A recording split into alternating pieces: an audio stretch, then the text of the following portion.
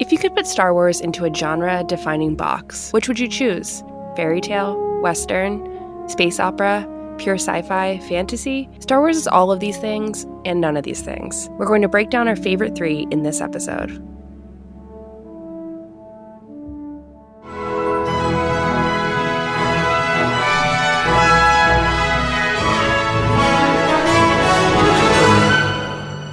Welcome to Sky Talkers. Here are your hosts, Charlotte and Caitlin. Hello, and welcome to Sky Talkers. I'm your host, Charlotte.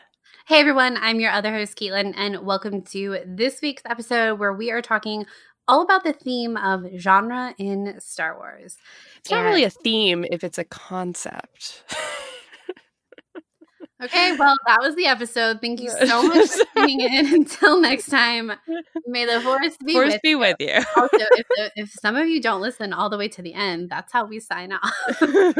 That's how every Star Wars podcast signs off. Yeah, but specifically us, we go, I sign off first and then you sign off. Because you open the show and then you close the show, too. It's like a balance. It really is a balance. So that's what the show is about. But before we get started on that, we have some super exciting news that we, Sky Talkers, are going to be at D23 next week. So excited. We are so excited. It's just, I'm laughing because this really is a spur of the moment decision made by us. And I'm just really excited to go. It's going to be fantastic. And we're excited to, if you guys aren't going, we're excited to bring you along. We'll be posting podcasts when we're there. We're doing a lot of exciting things. We can't wait to share with you. And if you are there, please come up and say hi because we love that. And we love to meet all of you guys. Yes, we will have the pins that we had at Star Wars Celebration will be there. So if you missed out on those, want some more, want to send them to a loved one, just come find us. Yes. And it's our first D23. I just have to say, I had a little bit of anxiety about whether it's D23, D23 before this episode. Charlotte had so much anxiety.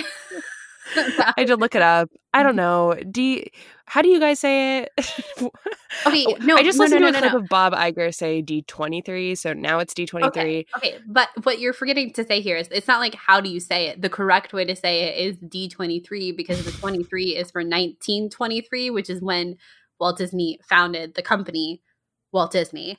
And so it's 20. No one says 1923. It's 1923. And if you're saying D23, I hate to break it to you, but it's wrong. I mean, there's no wrong way to say two numbers, you know? Okay, but I think in this instance, there is because it's not two separate numbers, 2 and 3. It's one number, 23. It's a singular unit made up of two numbers. Yeah, I think where I tripped up and is that D23 kind of like they're all one syllable rather than D23. You know, it all kind of flowed together, and now I just have to say D23 and move past that because that's the correct way to say it. I feel like this whole conversation is just like a microcosm of how our brains work and why Skywalker is the way it is. Exactly. Like, 23 is a single unit made up of two separate numbers. Something that's really exciting, though, about I'm like breezing past this embarrassing moment. Go on. What's really exciting is that while I have been to Galaxy's Edge, I went for my birthday before, and now Caitlin gets to go, and we get to go together, and I'm just really excited about that. And we're going to go to Disneyland. Caitlin's never been to Disneyland, and we're going to show her the light. It's going to be great. So excited. I'm very excited. As you all know, Charlotte and I grew up in Georgia, so Walt Disney World was our place. We went frequently growing up because we were so close to it, and our families took us a lot growing up. And you and I have a lot of memories together in Walt Disney World, you know, through weekends and just going. So it's going to be a new adventure, something to cross off of our friendship bucket list to be in Disneyland together and also to be in Galaxy's Edge. Like, I don't really think I've accepted that that's going to happen. I know. That I'm going to be in Batuu. Are you going to like blue milk or green milk better? I haven't even talked to the podcast about my experience in Galaxy's Edge. And I feel like there was a reason for that because like I feel like that this is like the universe's way of saying that, oh, we need to go together before we can talk about that, in my opinion. That's cute of the universe. It is, but what do you think you're gonna like better, blue milk or green milk? I don't know. Honestly, I'm really excited to get the little detonator bomb Coca-Cola. That's what I'm really excited about. I'm a big Coke fan. Coke Zero is my drink of choice most days. So I'm really excited to get one of those puppies. But I mean, I gotta go with green milk. Green's my favorite color. I don't know. We'll try both of them. So yeah, that's fine. The one thing I'm jealous that Disney World, you can put rum in it. You can't do it in Disneyland, but I know that's something to try when next time we go to Disney World. Should we bring the flask? We probably can't do that. We'll be kicked out of the park. So no. It's not like Dragon Con. It's not. Disneyland is not like Dragon Con. So yeah, after D23, the following weekend, we will be at Dragon Con in Atlanta. So if we're alive. Yeah, if we're alive. So if you're hoping to meet us on the Monday of Labor Day, we will not be alive after 2 weekends of conning. So don't try and find us then. You won't like us probably, but we're going. It's going to be, I'm really excited for the next 2 weeks. I'm excited to see you a lot. When is the last time? April, right? That was the last time we saw each other? Oh my gosh, yeah. That's weird. Was it really? That feels so long ago. Miss you. Oh, that's so weird. It's just because I feel like we do the podcast basically every week. It doesn't really feel like that long. Yeah. You don't miss me though? I said I miss you. I miss you too. Okay. But it just doesn't feel like that long. No, it doesn't. It doesn't feel like that long. But it has been a long time since we've seen each other. So that's looking forward to that too. Mm-hmm. So anyway, if you're going to be at any of those events, please come and find us and say hello. We have no tips or tricks for D23 because we've never been. So look forward to whatever. We've also never been to the Anaheim Convention Center, so we're going to scope it out for next year's celebration. We're going to continue to canvass the Anaheim Convention Center for celebration next year. So yeah, look forward to whatever many faux pas I'm sure we will commit for D23, and we'll be sure to report back on them here. Oh no, I can't believe you just said that. What are we going to get into in this convention? We had such a smooth sailing trip in Chicago. I know. Chicago was too easy, so I don't know what that means for D23, but I do know you, and usually you have like a solid 12 months to prepare for a convention before we go. And the fact that we have 10 days before this one. Mm-hmm. Uh-huh. It'll be great. It's going to be amazing. I'm really excited to really flex your go with the flow muscles. Mm-hmm. I think it's going to be a real growing experience. Yes. Thank you. This will be my character growth, my character arc. Maybe your darker middle chapter. You never know. Yeah, you never know. Charlotte's darker middle chapter is D23. Amazing. Yes. Okay. All right. So this has been the longest intro ever, but we did have those things to catch up on, some semantics to go over as far as 2-3 versus 23. What is a number?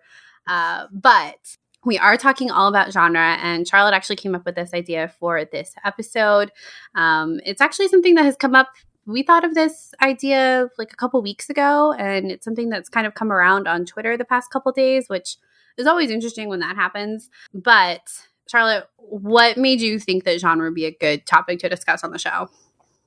Well, I think it comes up so often. Like, it comes up in conversations about what Star Wars is, and I think it's even like almost a personal thing about what you think Star Wars is. What I don't know. I think that to me, the whole concept of genre is interesting because I think we live in a time where it's less important, and I think that you hear often that genre is dead, that, you know, you shouldn't put some film or book or music or anything into a box and label it pop music and label it a scary movie because it's sometimes so much more. A scary movie is actually a good example where horror isn't necessarily all horror. Like, it's not all blood and guts. Sometimes, you know, it's sometimes more of political commentary, and just labeling something doesn't necessarily mean I don't know. I just feel like we're living in a time where you can grow beyond labels.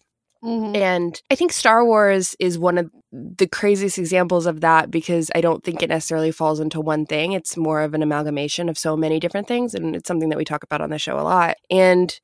But never before on the show have we kind of dissected exactly what, I don't know, the favorite analyses of these genres are. And I was hoping to do that here. And it was basically because I think often Star Wars gets lumped into sci-fi. And even recently I watched that James Cameron, I've mentioned this before on the show, the James Cameron came out with like, I think a 6 or 7 part docuseries on sci-fi. And it was really great. And I was, I went into it expecting Star Wars to be included. And I thought that was actually kind of interesting on my part, because I don't necessarily think Star Wars is a sci-fi movie.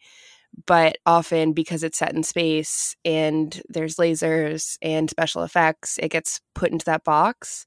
And when you talk about it, when James Cameron discusses it, and when it's in this documentary series, you're like, yes, it is sci-fi. It's more than just sci-fi. And I think that's kind of what the series was trying to say. But I don't know. My mind kind of goes through a couple of hoops when I try to put Star Wars into a box. I don't know about you. And George Lucas has always said that Star Wars is a space opera, not sci-fi. He's always been very adamant that it's not sci-fi. Yeah, I think George also, space opera, I feel like, is what he refers to Star Wars most as.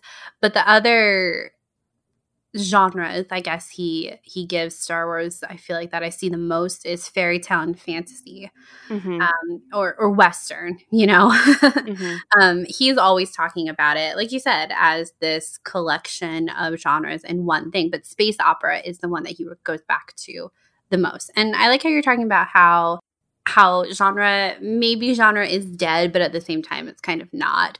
But these things, like films that are coming out now, they are so much more complicated and so layered. But as with most things, that's because they're built on what has come before. And before, there were pretty set, not guidelines, but like in a way check boxes for, okay, this is what makes a romance, this is what makes a horror film, this is what makes a comedy. And you could put them in very strict categories.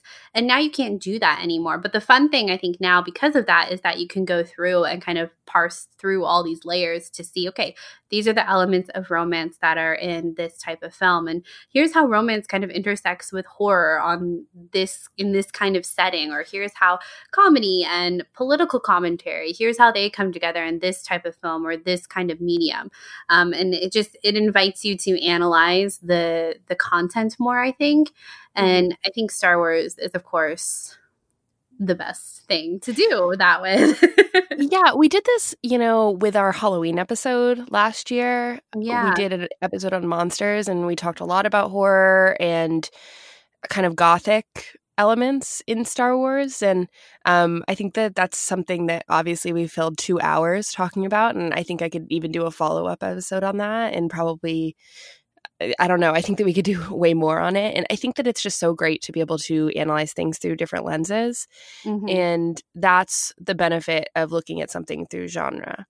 Yeah, yeah. But I do kind of subscribe personally to the idea that nothing should fit into a complete box, and that would make kind of a boring story, in my opinion. Mm-hmm.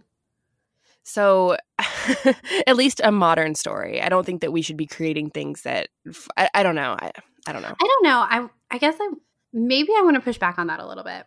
Mm-hmm. Because I think that if you're kind of within a set genre, in a way, you can almost have more creativity with it. Because, like, for example, so I've really been watching a lot of K-dramas recently, like Korean dramas, and they're all pretty much like, we are a romance. Like, that is what we are. Mm-hmm. And they're unabashedly a romance, and they check all of the boxes of, like, this is what a romance is. But because they're kind of, and I don't want to say, like, strict guidelines, because obviously it's not completely like a strict checkbox, but because they're kind of working in this framework as a romance, and a pretty like obvious romance, sometimes I feel like they can take storylines and like plot development in very unique ways that I don't know if it was kind of like, I don't know if that makes sense, but there's almost like another type of creativity that comes from being in a box, where you're still having to hit similar beats that you would in like a traditional romance, but you can do it in creative ways, and you can kind of experiment more with different storylines and character and plot developments that I don't necessarily think we always see in other types of TV shows and things like that. But I see what you're saying though, and I haven't watched a lot of like Korean movies, so, and I feel like right now we're kind of talking more about film, so I can't really compare the two. But I will say that like with Korean TV shows that I've watched, I feel like they can be really creative with the storyline and plot lines because they're working within this kind of known structure of a romance, and they can kind of go crazy places with it that I don't necessarily see in American TV shows. Yeah, I think that I agree with what you say, just because I'm now thinking about everything that Guillermo del Toro has said about his movies and his films, which always kind of fall into sometimes a gothic horror type situation. And in his Oscar acceptance speech, he kind of basically reflected on what you were reflecting on about how genre stories first need to be taken more seriously because they are able to push the boundaries of something that we're so familiar with. I'm not so sure what side I fall down on. I guess what I'm saying is I don't subscribe to the notion that something needs to be one thing. Yeah, I think that's it. It's like something doesn't have to be just one thing. Like when you look at TV shows, like in Korea, for example, they make most of their TV shows are one season. And so they're making so many more than what is made in American TV, for example. And so they have that in a way. It's like for business purposes, like it's easy to have this set structure of like, okay, this is what a romance TV show is going to look like. These are the beats you're going to hit, but now you can do whatever you want. And it's kind of like time and money efficient that way. Whereas like for films and stuff, then it's different. Like it doesn't have to fit into a set box, and it can be all of these different layers and things like that. But when something is being created in kind of a different environment, sometimes having that structure can then lead to a whole different kind of creativity. And so it's like what you're saying, like it can be both. It doesn't have to be one or the other. And like that quote you're talking about from Guillermo del Toro, genre shouldn't be looked down on just because it's genre. Just like something that isn't really, that you can't really define, that shouldn't be looked down on either, because they're all pulling in different influences, even if one is more strictly a horror and one is, you know, a dramedy or whatever it is, you know? Absolutely. I think what we're going to do in this episode today, though, is kind of go through them and kind of test this theory about, you know, Star Wars is a blank in terms of genre. And we'll get to that in a second. But before we do, I wanted to read this quote from Daisy Ridley in USA Today that was, I'm not sure when this was. I think it was back in April or June when she was promoting Ophelia. Do you want to read the quote, Caitlin? You're much better at reading. So the question from the interviewer was, The Force Awakens was a familiar, fun reintroduction to the Star Wars universe, while The Last Jedi was a darker, riskier installment. How does The Rise of Skywalker compare? And Daisy's answer was, quote, genre-wise, it's different from the other two, which will become clear when the film comes out. It's quite emotional. There's a different drive than the previous two films, but there's a lot of fun. I really missed John Boyega during the last one, but we're back together, and now Oscar Isaac is a part of it. To me, it felt like kids going on an adventure, end quote. So interesting, because the first two lines are obviously the most interesting to me. Genre-wise, it's very different from the other two, which will become clear when the film comes out. It's quite emotional. There's a different drive than the previous two films, but there's a lot of fun. I cannot wait to dig into this as we go through each of these genres, because I think it's so fascinating. I'm like, what does she classify the other two in terms of genre? If that makes sense. Yeah. What is she basing her description off of? Yeah. That's what to me, I'm like, I think that she would probably look at The Last Jedi and be like, oh, that's a drama, like a heart-pounding drama. But of course, like I can't put words in Daisy's mouth. Like I don't know what she even thinks of that, you know? And then I think that she would think that maybe The Force Awakens kind of achieved something similar. And now my understanding is that perhaps The Rise of Skywalker will be more of a adventure romp than what we saw before. And I'm just interested to see how that fits into Star Wars. I have no doubt that it will. It's really interesting to me how this last episode perhaps could move away from those, like, I don't know. I really just don't know what she means. I guess that it, like she said, it'll be clearer when we see the film. Yeah, that's probably what she means. Well, I just think it's like, I think it's really fascinating to this idea that, like, oh, it'll become really clear when the movie comes out what the genre is. Well, what's funny is that Daisy assumed that everyone was totally on board with who her parents were in The Force Awakens, and everyone was like, no. Yeah. So, yeah, we should definitely revisit this in 2020. Yeah, I'm really excited to, and that's why I'm glad that we talked about it here. Mm-hmm. Okay, so we should probably start talking about the actual genres that we're going to be analyzing in this episode. So part 1, we're going to be talking all about the genre of fairy tale. In part 2, we're going to be talking about Westerns. And then in part 3, we're going to wrap it up with George's favorite, the space opera. So without further ado, let's get started.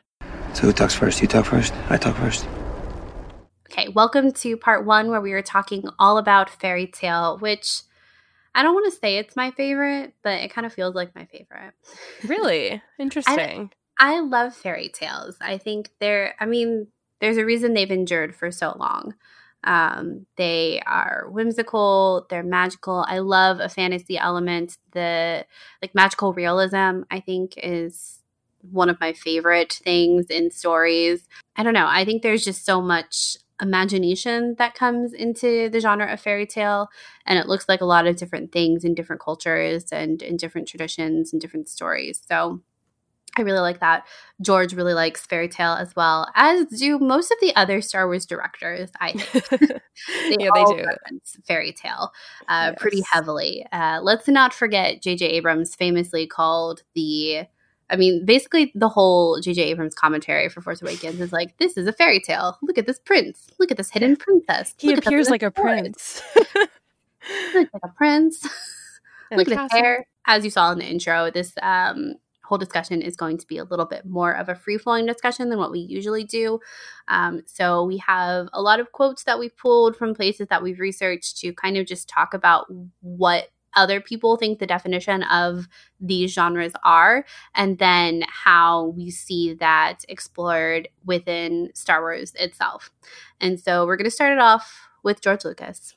And he has this quote to say about Star Wars. He goes, "I realized that there are no modern fairy tales. I wanted to make a film that would strengthen contemporary mythology and introduce a kind of basic morality."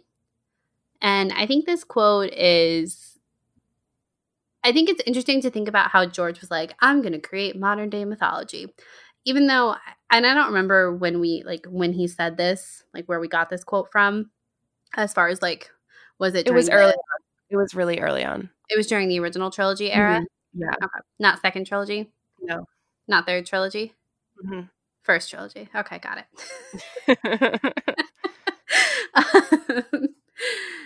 So I don't know where I was going with that train of thought. I got caught up in the trilogy discussion. But that he is looking at the landscape of film at the time in the 70s and 80s and knows that there's something missing. And for him, it's fairy tale. Why do we think that is? Or I don't know. I just think that's an interesting conclusion for him to come to, especially considering the kinds of content that he was making prior, excluding American Graffiti. But THX 1138 is not at all a fairy tale. It does not resemble a fairy tale at all. At all. At all. And then he gets to this point a few years later and he's like, you know what? Fairy tales. I think that, to me, I'm like, when you're writing a story that is so heavily influenced by the hero's journey and Joseph Campbell, and you are pulling from things like Flash Gordon, which I'm sure we'll talk about when we talk about space opera, you are pulling from archetypes and you're writing from archetypes that fall under the fairy tale kind of lens.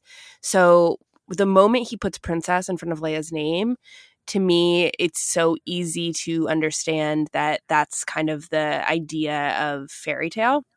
I think that Princess Leia obviously is a princess who doesn't necessarily fall under the terms of what we imagine princesses to be in fairy tales.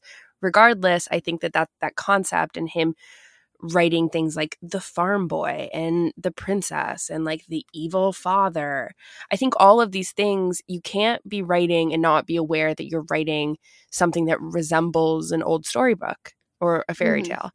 And that's, to me, or like you even start the movie with A Long Time Ago in a Galaxy Far, Far Away, which is truly just another iteration of Once Upon a Time. And I think that in order to frame his movie and to write certain characters, I think that has to be where he's thinking from. And sure, he could be trying to make a space epic, but I think he had to kind of start small with this idea of, okay, what are the major points in a morality tale or a myth? And most of those fall under the fairy tale idea.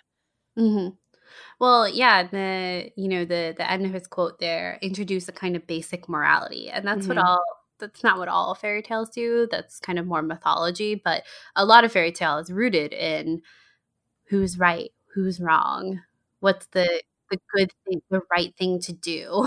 Yeah, the Grimm fairy tales usually all end in perhaps sometimes a really dark morality lesson or an uplifting morality lesson. It's a morality tale. Like the basic the basic fairy tale stories are moral based. And sometimes, like, I think that most modern people think that, like, fairy tales are often sometimes, like, the Disney fairy tale aspect. But I think if you look further back into, like I mentioned, the Grimm fairy tales, sometimes they just get a little edgy. And they really do kind of hammer home the morality aspect a little bit more clearly than Disney sometimes does. Well, there's this stereotype of fairy tales are for children. And George has always said that Star Wars is for young people. So I think there's kind of that natural association with that because who needs to be taught morals? Like young children need to be taught what's right and what's wrong. And this is how we do things in the world, But at the same time, I mean, you can imagine George in the, 50s and 60s and 70s and kind of the political turmoil that was going on then. And I think like a lot of us now today, it's like, oh, the world has lost its morality. And we're not talking about children there. We're talking about like the powers that be. That they have lost their morality. And so I imagine that George was thinking very much the same way about his world as a young person, in his 20s and 30s during this time. And, maybe they need a reminder of what's right and what's wrong and kind of what a hero looks like and who a hero could be. Right. That the hero could be the everyman. The hero could be you on the street doing the right thing for someone in a small or a big way.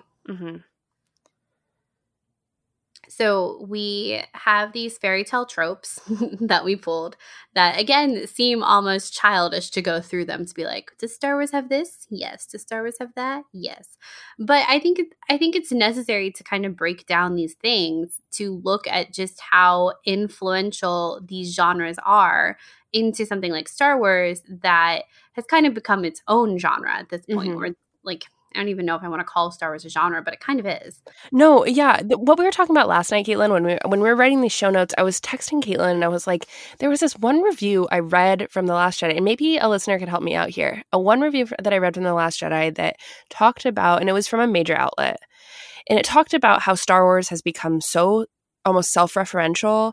It has become its own thing and thus cannot be judged like other films because it is its own separate like monstrosity, its own separate beast in like a positive turn. To bring it back to our monsters discussion, it's like its own Frankenstein of a genre. It basically is, and therefore when it is referencing all these different things, it's like you can't dock points against it for not following those guidelines or like not carrying some influence all the way through, I guess. Yeah, like it's not completely fairy tale, so you can't judge it as a complete fairy tale.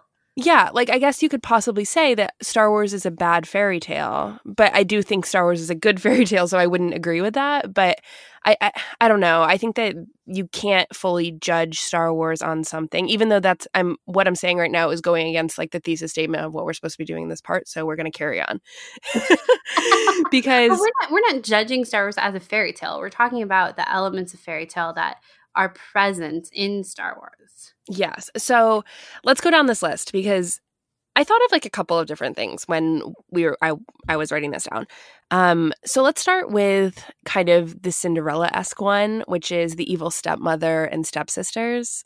Did you think of something when you saw this? I just think for me, when I see that, it's kind of a placeholder for our main character, our hero, growing up unattached to family or not having a traditional family. But the evil, I mean, like Vader is evil, but he doesn't have the same kind of relationship that like the stepmother has to Cinderella. So I think that's an example of something that's kind of morphed because Beru and Owen aren't evil, but they are frustrating Luke. Mm-hmm. I don't know. I think that if you were to assign this trope to something in Star Wars, I would say Vader falls more under this evil stepmother archetype than anything. I think that Vader lords over Luke in a way that Luke can't possibly shake. And I do think Star Wars subverts this trope by allowing Luke to see the good in perhaps the evil stepmother or the evil stepfather that is Vader. But I do think that that's kind of the idea here, at least. Well, okay, here's a question. So when I think of fairy tale in Star Wars, I think pretty much exclusively of A New Hope and The Force Awakens. I don't really ascribe as many or as much fairy tale genre elements to the other Star Wars films. And I really don't apply it in the second trilogy really at all. Like I think of A New Hope and The Force Awakens, like those are the ones that are most heavily influenced by fairy tale, where you can really kind of pick out these beats and moments that are clearly a fairy tale. So like when talking about Vader as the evil stepmother archetype, I guess I'm like, well, I don't really see, like that's not really represented in A New Hope, which is the film that I tend to think of as the most fairy tale. And obviously then it becomes the question of like, okay, well, are we talking about fairy tale like throughout the whole original trilogy, throughout the whole saga, just within one film? Like you can get into a lot of semantics, obviously, as we do. Reminder of our D23, D23 conversation mere moments ago. But do you think of fairy tale as kind of equally prevalent throughout all of the Star Wars films or even just one of the trilogies? Yep. Okay. I do. So, and I will tell you why when we go down this list. Okay. So the next one is Accidental Curse, which is a core life-altering decision that happens in the heat of the moment. And back to the earlier conversation that you just referenced, this is totally 100% to me an Anakin situation. He makes a core life-altering decision that happens in the heat of the moment that he is cursed with for the rest of his life. Okay, yes. But what? I guess like going down this list, it's kind of like most of these for me apply in A New Hope and very few of them have like, we're talking about like, again, like this idea of like, is Star Wars a bad fairy tale because it doesn't check all of these boxes? No. But for me, if like only 2 out of the like 12 we have here apply to Anakin in the second trilogy, I don't know if I would consider that like as heavily fairy tale influenced as something like A New Hope or even the entire original trilogy that checks like 10 out of these 12 boxes. You know what I mean? I do, but I think I just have to disagree, just given the fact that George Lucas wrote every single one of the prequels, and he's the same person that said that he's creating a fairy tale. So I have to ascribe certain, I don't know, moments like those to him. Like, do you think an accidental curse happened in the original trilogy? You know, that's interesting because I think if you were to talk to Luke in The Last Jedi, he might consider the events of A New Hope as an accidental curse for the trajectory of what happened and led him to lose everything that he lost, basically. Right. So, like, in the hero's journey, like, an accidental curse is sometimes a crossing of the threshold? Yeah. to me, I think that in The Last Jedi, Luke would also consider accidental curse to be when he stood above Ben, and even though he didn't fully commit, he made a life-altering decision to even enter Ben's bedroom. Yeah. I would agree with that. And I don't really know where else I'd put that in terms of Luke's story. I think that it really is something that is a core character changer. Mm-hmm.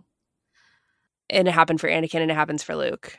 I guess I think that when we're looking at just the original trilogy that existed on its own at the time, it had the most fairy tale influence, the most obvious fairy tale influence. But by the time we're getting into the creation of the second trilogy and the third trilogy, now we're looking at, like, now George is really writing these things, and JJ and Ryan are really writing these things on the saga scale, thinking about how all of these pieces are coming together. And for me, that makes it more, as a whole, space opera. Like, they're leaning more into that space opera genre, which we'll talk about, which I think is kind of like Star Wars. Like, they're almost interchangeable, I think.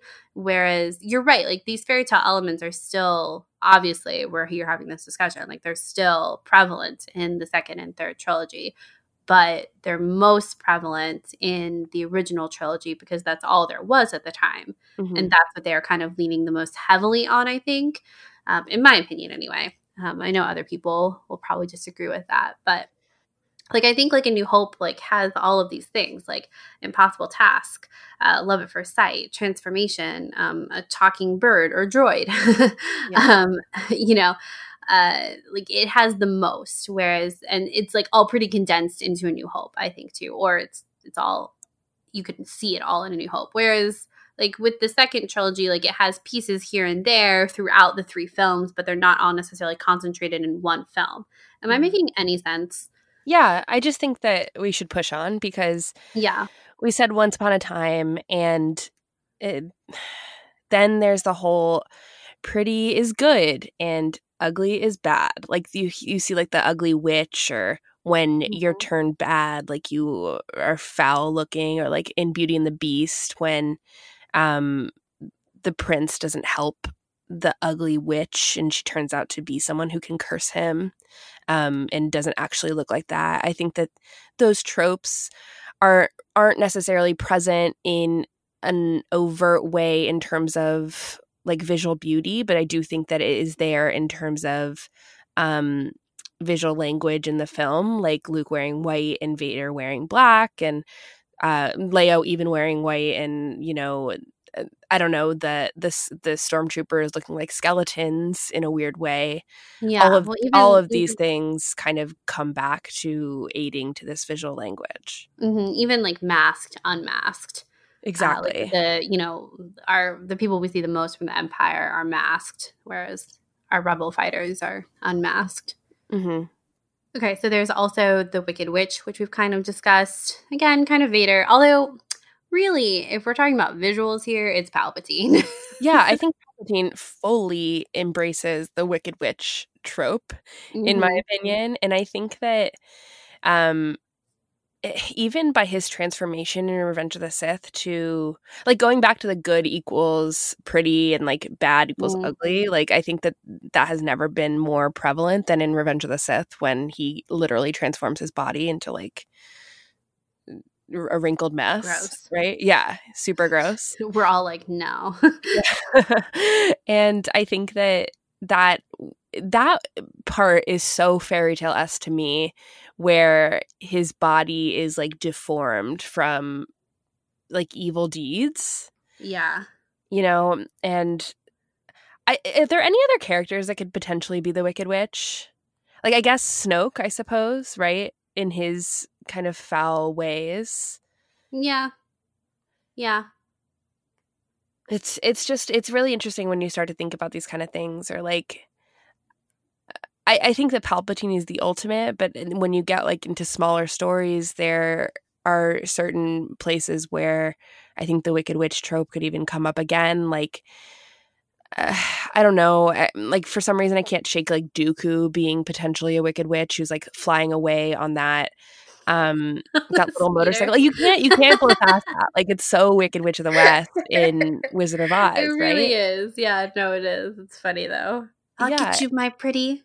And your little Padawan dog, too. Yeah, exactly. And it's that same thing, in my opinion.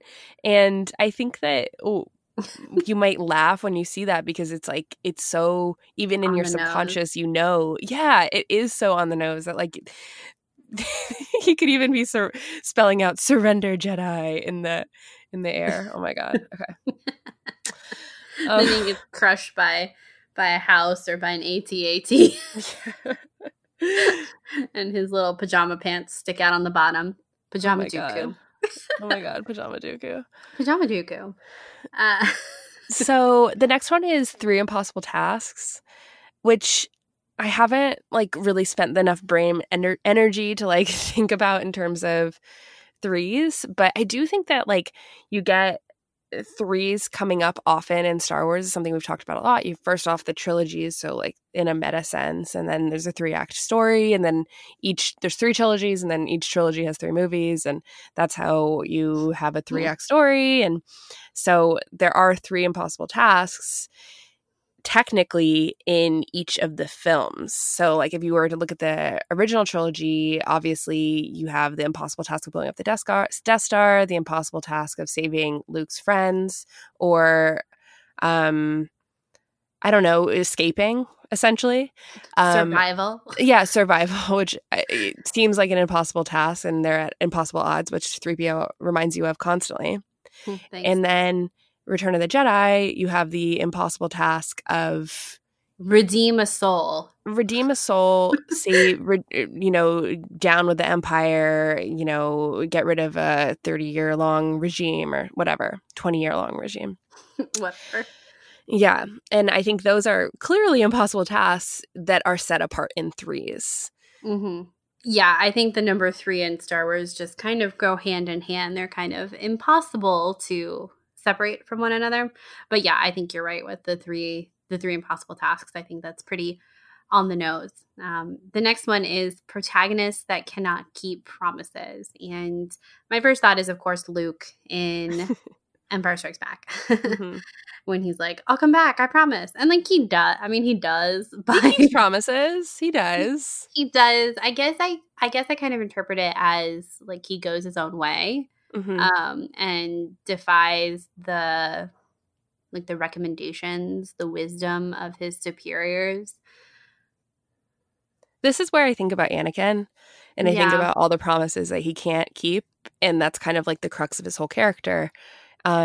He can't keep the promise of being a Jedi, and he can't keep the secret of, like, for much longer, of his marriage with Padme. He can't lie to himself about his own feelings. He has to act out, and perhaps it's not, sometimes it's not, like, the worst thing ever, like some of his other decisions, but he really just, he can't keep promises. He can't keep his oath. He struggles. Yeah, I think that's kind of the thesis statement for Anakin, is he struggles. Mm-hmm. Poor Anakin. But what about Rey? Like, Rey is our protagonist, one of our protagonists, and I do think she can keep promises. Yeah, I think this is where Rey is a little bit different than kind of our traditional fairy tale tropes, because so, like, if I think about A New Hope, and A New Hope has, like, very characteristic fairy tale tropes, and almost, like, follows that hero's journey, which is very based in mythology and fairy tale, like, the story beats. The Force Awakens really follows those fairy tale story beats too, as it follows the hero's journey. But then it has, like, it's a little bit different, because I feel like Rey does keep her promises. She's loyal to a fault. Mm-hmm. Which is also one of her weaknesses. Right. And I don't know if I think that this necessarily applies to her. Yeah. So this is where I think that our two halves of a protagonist comes in, because Ben Solo, Kylo Ren, absolutely cannot keep promises. He says that he is devoted to the dark, and we see time and time again that not being true. Liar. Yeah. So I think that if we do consider Rian Johnson's words of two halves of the same protagonist, or two halves of the same coin, two halves of our protagonist. And I do. Yeah, I do too. Then Ray truly represents someone who can keep promises, something that you should aspire to, and Ben does not. Right? Mm-hmm. And but in that way, they're a balance. Oh, absolutely. So keep doing, I mean, obviously don't keep doing everything you're doing, but just enjoying it. So the next one is Love at First Sight, which I think pretty across the board are Skywalker men. Like in literally every single first movie. Which is actually kind of crazy. Like, and I actually love it because so you get Anakin who, you know, hits you right on the head with the "Are you an angel?" line. Yeah, that is straight up love at first sight. No one can deny that. She's beautiful. Yeah, bring her back. Yeah. Wait, where'd he go? Bring back the entire message. Like, it's amazing. He's like entranced by Leia, and then you get. Then you get the Reylo of it all with Kylo removing his helmet and revealing, like JJ says, something like a prince underneath, and her being kind of dumbfounded, dumbstruck by who's underneath this like young guy. Yeah. And I think that it subverts the trope of love at first sight because there's no like swelling of the music. It's kind of arresting, the whole scene, where you're like not expecting that, unless you are, because you know Adam Driver's under there. But but like the whole point is that she's caught off guard by this, and it follows this fairy tale trope, but it's not necessarily this like swelling of the music, like Romeo and Juliet's theme, even though that is in The Force Awakens when the bridal carry, which isn't listed on this, but bridal carry is totally a fairy tale trope. Yeah, 100%. Yeah. Yeah, I think it's hard with Kylo because we know that he probably had that moment of love at first sight with Rey, but because he is obscured under the mask, you can't really see it, but it comes through in his actions where he's like, who's the girl? What girl? He's already seen her in his visions. I'm not 100%, but I'm fairly certain that he already knows who she is. And then when he sees her, his first thought is like, well, gotta take her. Yeah. Yikes. I mean, yeah, honestly, yikes. But like back to the bridal carry, Hades and Persephone kind of into darkness, the underworld kind of thing. It falls in line with those other mythological and fairy tale tropes. Absolutely. But the love at first sight one, I think, and then that just kind of rolls through into The Last Jedi so much when Rey is starting to see him in a different light. And then, you know, just the way that they look at each other throughout that whole film is really romantic. It really is. I mean, it's really romantic in a gothic sense. So I think that in a weird way, like while the sequel trilogy fairy tale themes are both obvious and obscured, and I think that they're almost masked with this way that the Star Wars storytelling works, and the visuals of Star Wars make it. And then like what I was saying before about how I was watching the James Cameron documentary all about science fiction, and I expected to see Star Wars there, but it's not necessarily sci-fi. I think that it's like all obscured under this like visage that is science fiction-esque, spacey, different. Yeah. Well, the science fiction element, I think, is almost just like a setting. Because it's not even like Star Wars isn't even a strictly aesthetic sci-fi. And that was what set it apart in the 70s, that it wasn't shiny and new. It didn't fall into what at the time they classified as sci-fi. So I think for me, the sci-fi element is honestly one of the weakest genres when it comes to Star Wars. But it is, in a way, kind of that foundation or that, like I said, I think it's kind of the setting of Star Wars. Definitely. Okay, so the next one is transformation and returning back from the dead, which is, we're all so familiar with it with things like Beauty and the Beast, when the kiss brings them back, or Snow White even, and all of those things. So transformation is something that I think we see often throughout Star Wars, something that we talk about a lot on the show, and maybe it bears repeating. I don't know. that transformation happens when Anakin turns into Vader, but the biggest transformation happens when Vader turns back to Anakin. Mm-hmm. And while he doesn't survive, his sacrifice kind of lives on. And I will speak for Caitlin and I both here when I say that we expect something extremely similar to happen in The Rise of Skywalker, but maybe a little bit more mystical than what we saw with Vader. Agree. You spoke for us well. Just because I think that if they really do, like, JJ is very overt in his admiration of fairy tale tropes, that if they do lean into this, it could be really dramatic, and in a way that, I mean, we see the Rey and Kylo relationship kind of referred to often as Beauty and the Beast, and I think it's a good parallel, because I think that ending could be something that happens in The Rise of Skywalker. Yeah, definitely. I completely agree with you. So the next one is trials for a new royal, either by inheritance and blood or assuming the throne, which I think you could just kind of rewrite this as trials for a new Force user. And Luke, I think, obviously goes through this by understanding his inheritance. He's like, in a way, Luke is like a hidden prince of the Force, really, and finding out that Vader is his father. What does that mean for him? The trials he has to go through with that. And I think that this too will be further explored a lot with Kylo as we get more content with him from before The Force Awakens. Obviously, that's a big part of his story, is how he dealt with the pressure of being a Skywalker and kind of having that legacy thrust upon him, and then also having the legacy of Vader when he found that out as well. So I think that one is pretty obvious too. Yeah, and just back to your, like, I don't think this happens that much in the prequel trilogy. The first movie of the prequel trilogy of the second trilogy, it begins with a royal. And in fact, all the Skywalkers are, in a weird way, descendants of a royal line. So we have the Queen marrying Anakin, and then their daughter is a princess. And then that makes Ben Solo also technically royal in the House Organa. So you do get this, like, it bears saying that, in a way, Ben Solo is a prince, and he will go through the trials of a new royal based off of his assumption as the supreme leader.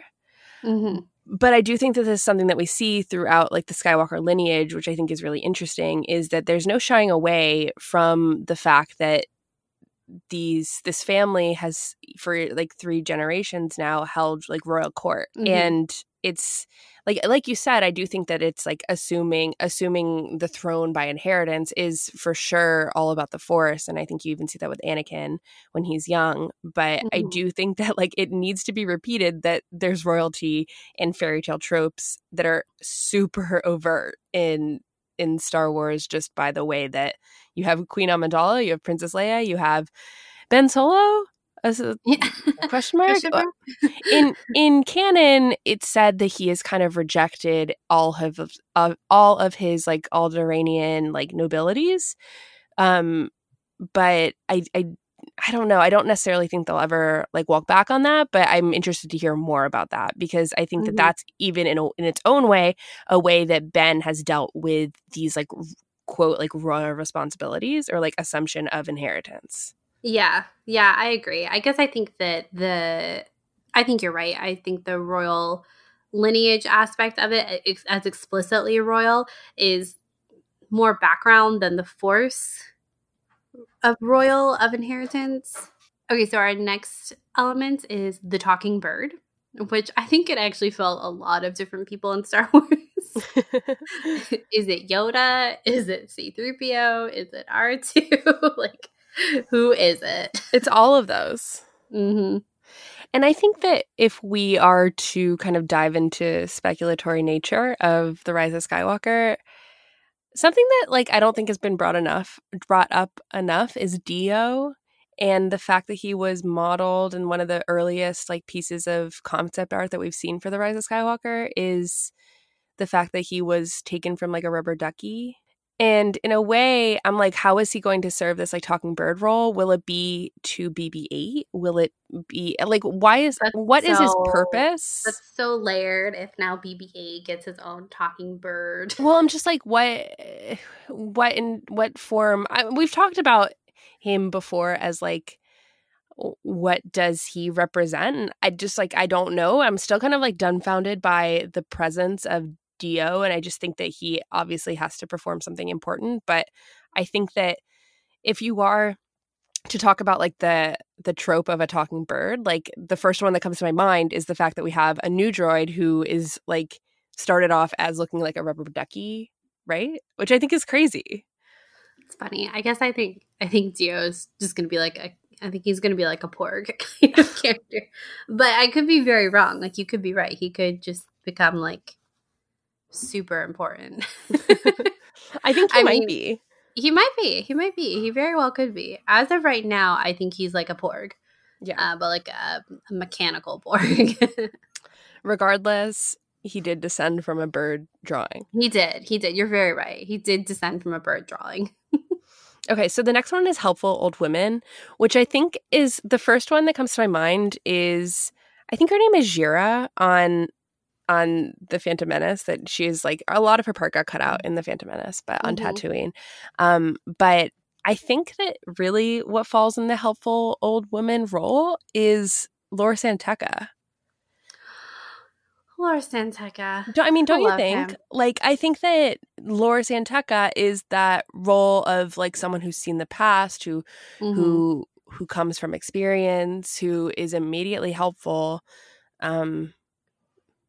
by kind of laying everything out in the very beginning of the movie. Yeah. Laura Santeca is he's super ambiguous, but he's very helpful. Mm-hmm. Yeah, I think you're right. And he kind of sets us off on our path down this story. And in a way, you could almost kind of say that Shmi is related to that too, because she gives us a lot of information too in the Phantom Menace. And she's the one that also helps Anakin go forward on his adventure too. Right. Albeit, obviously, she's a very different like type of character. Yeah, because she's the mother and immaculate conception as well. So it's very different. But I think that she does have similar traits to the function that Laura Santeca serves in The Force Awakens. Even Obi-Wan Kenobi to Luke is a helpful old woman.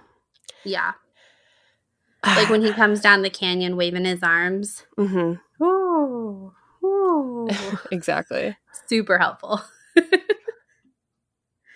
So then the next one is a dashing and sometimes misguided prince, otherwise known as Ben Solo. Yep.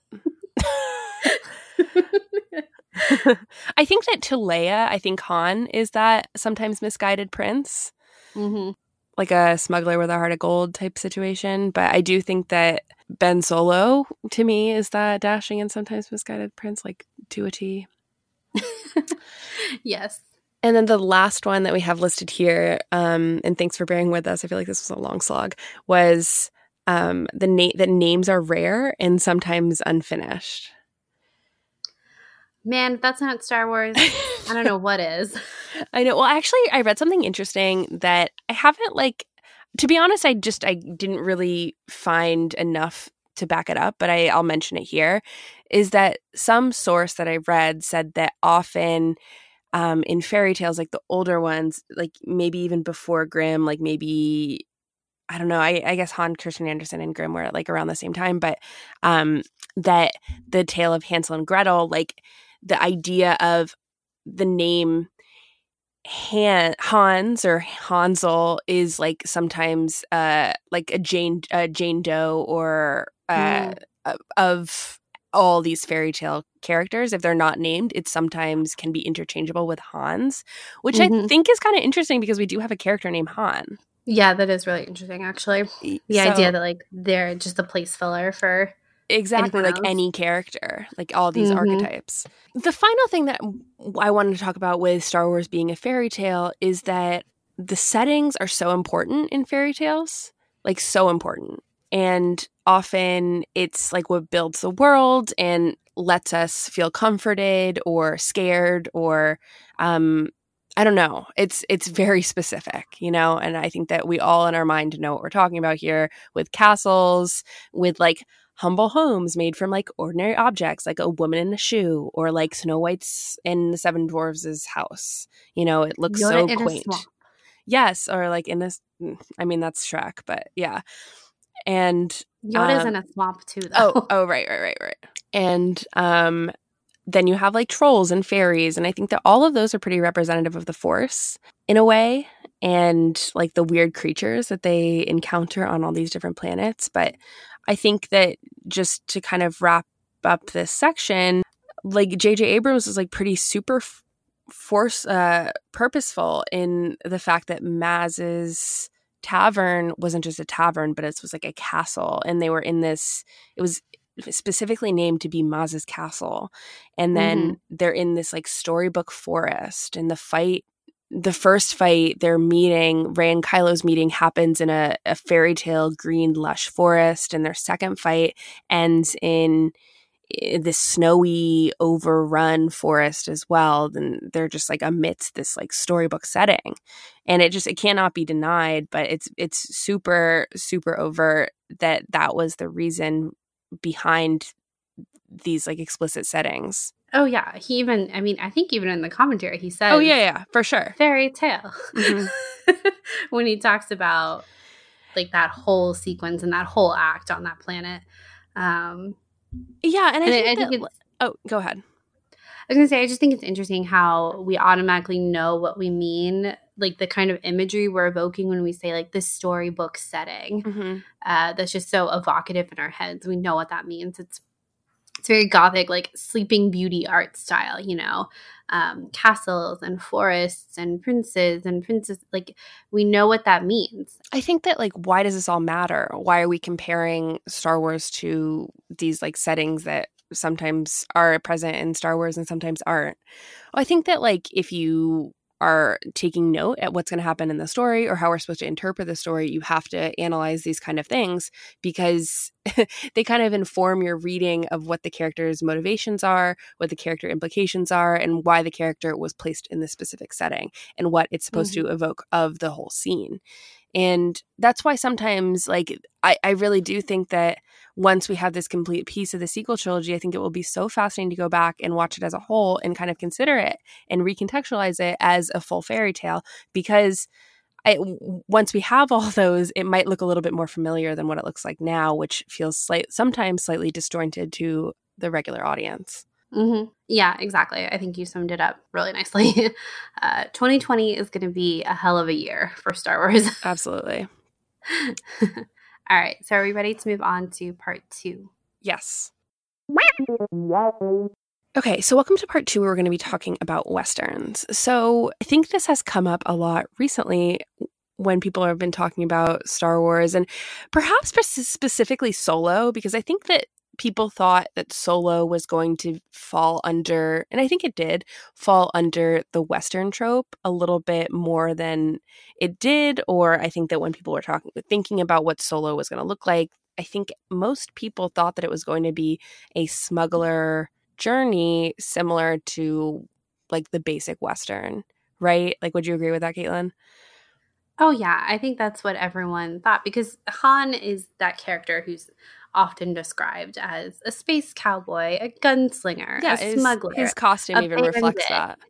Yeah, exactly. A holster that's so Western. Yeah. And I mean, George often talks about Star Wars like a Western and that it but like when George talks about it, he describes he references the serialized nature of Westerns a lot and that influence in Star Wars, which I think goes hand in hand with Han and how we talk about the episodic nature of Han's life and his character and the way that he's kind of realized in Star Wars.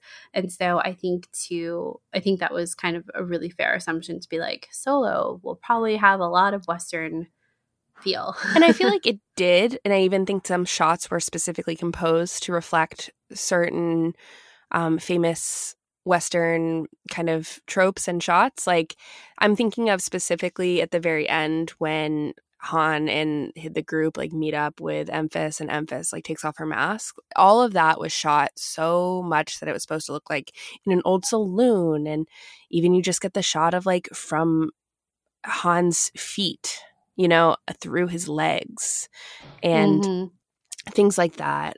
So I think that Solo did check a lot of Western boxes, but something I do see talked often about is that perhaps The Rise of Skywalker will fit more into the Western trope than any other Star Wars movie. And I think it's really interesting. And as we were digging into this, I found myself fully agreeing and like actually 100% subscribing to that theory that The Rise of Skywalker could have been written with Westerns in mind and specifically shot as such. And I just kind of want to go through some of the common Western plots, because obviously not all of them, first off, not even all of them are like politically correct anymore. Maybe none of them are. But I think that the ideas that are present in like driving a plot forward that a Western does could be used in Star Wars. Like, okay, so the first thing is that a common Western plot sometimes even is the construction of a railroad or a telegraph line on the wild frontier. So it could even be as simple as like that microcosmic situation, which we're not going to see in Star Wars. I just have to put that out there. We did see a train in Solo. Yes, exactly. And I think that there's a reason why we saw the train in Solo, because that's like the whole thing in like the cowboy era was like the movement of trains and like the building of trains and train tracks and like settling the West and all this kind of stuff. Continental Railroad.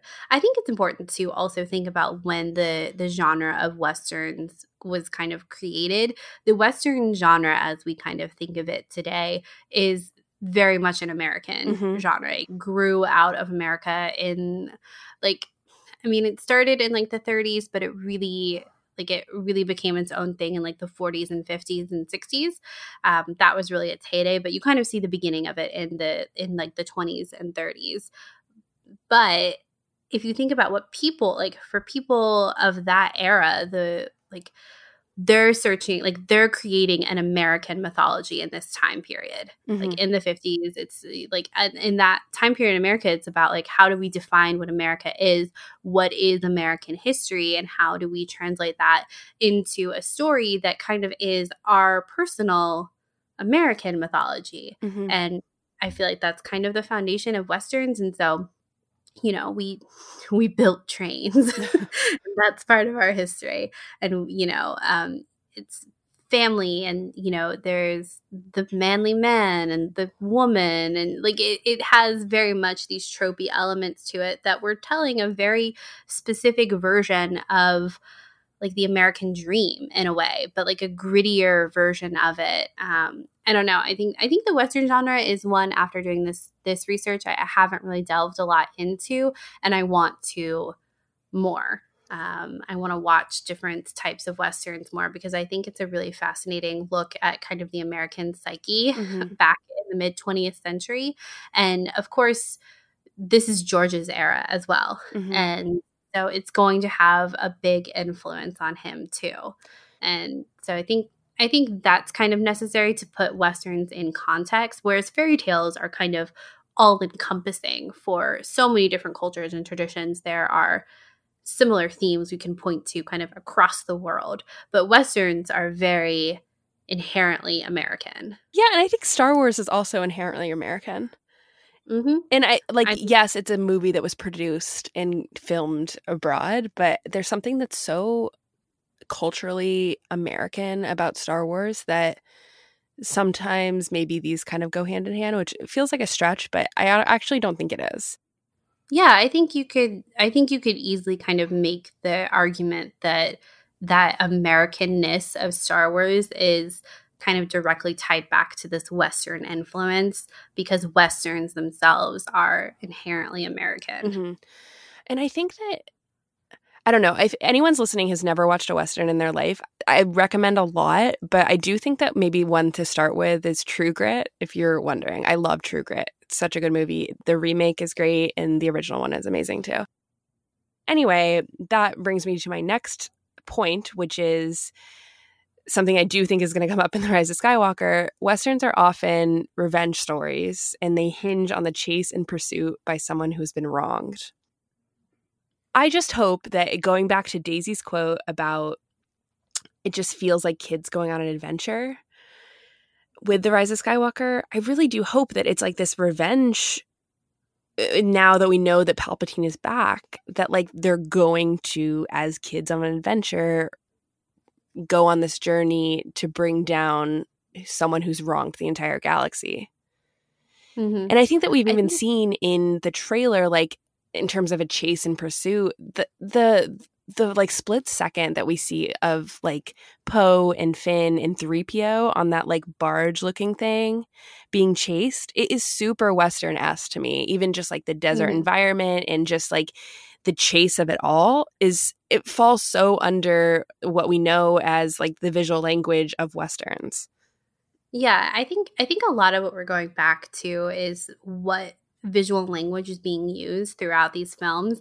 And they're so, I say obvious, but I don't mean obvious in like a bad way, but they're character defining for these genres. Like when we think of Western, we think of, obviously the West and dirt and the frontier and grit and lived in. Mm-hmm. And then it's all things that Star Wars is at its core as well. And then, and even like, even to be like super, like analytical on word choice, like the word adventure you associate, I think, more with Western, whereas the word like journey, that feels more like mythological and is going to bring you back to like that fairy tale feeling. Mm-hmm. And so when Daisy said, like, we talk about the hero's journey, that's mythological. But then Daisy says something like, oh, it's an adventure. And automatically our head is kind of pulling like those images that you were talking about from the teaser trailer of Poe and Finn and 3PO on like that barge, and like, yes, like that's an adventure. Mm-hmm. But then when we think journey and fairy tale, we're immediately drawn back to like The Force Awakens and, the snowy forest. And like the fact that, like you said, it's just like what type of visual language they're using in any given scene. And as will be included on the next version of Sky Talkers Bingo, what is the function of that visual language in any given scene? Like, what is the purpose of having Daisy call it an adventure, or having that scene with the barge look more like a Western as opposed to the scene in Force Awakens, which looks more like a fairy tale? Mm-hmm. Like what is the ultimate end point here?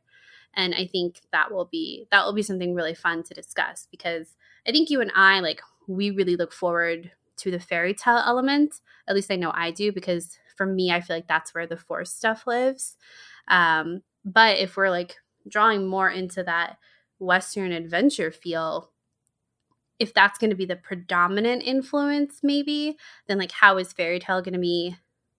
I don't know. I'm kind of thinking out loud, but like how are those visual languages going to intersect throughout this film?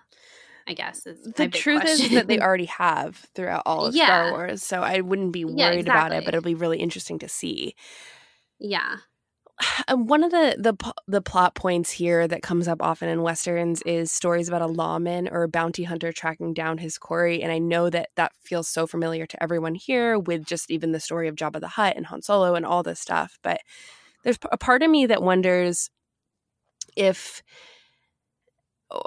even just like the first 1 minute of the teaser trailer for The Rise of Skywalker is on this desert arid planet, and it opens with this shot, again using the word visual language, I'm going for it, the visual language of the camera kind of focusing on Rey's holster and like her, even just her movements. It is so Western. And then the approach of the TIE fighter coming to her, it truly could not be more Western. I think that it feels so unfamiliar to us because it's so overt in this way. There's no music, there's nothing, and it's almost like and I kind of want someone to do this, and I don't know if they have, if they could replace the music or the sound of what you hear in that moment with kind of the traditional Western music, which is, like, the whistle, or even, all that kind of stuff.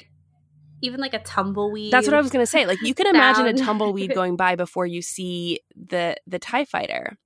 And the whole idea of a bounty hunter tracking down his quarry. And I think that Caitlin and I kind of have thought that they're working together, that Kylo and Rey are working together. But if you analyze it through the Western lens, perhaps they're not, because they're coming at each other. And that's something that happens so often in Western movies, is that you have this kind of stalemate. And I do think that maybe Kylo Ren is somehow like tracking down his quarry or something, in that he needs to like meet up with Rey somehow, right?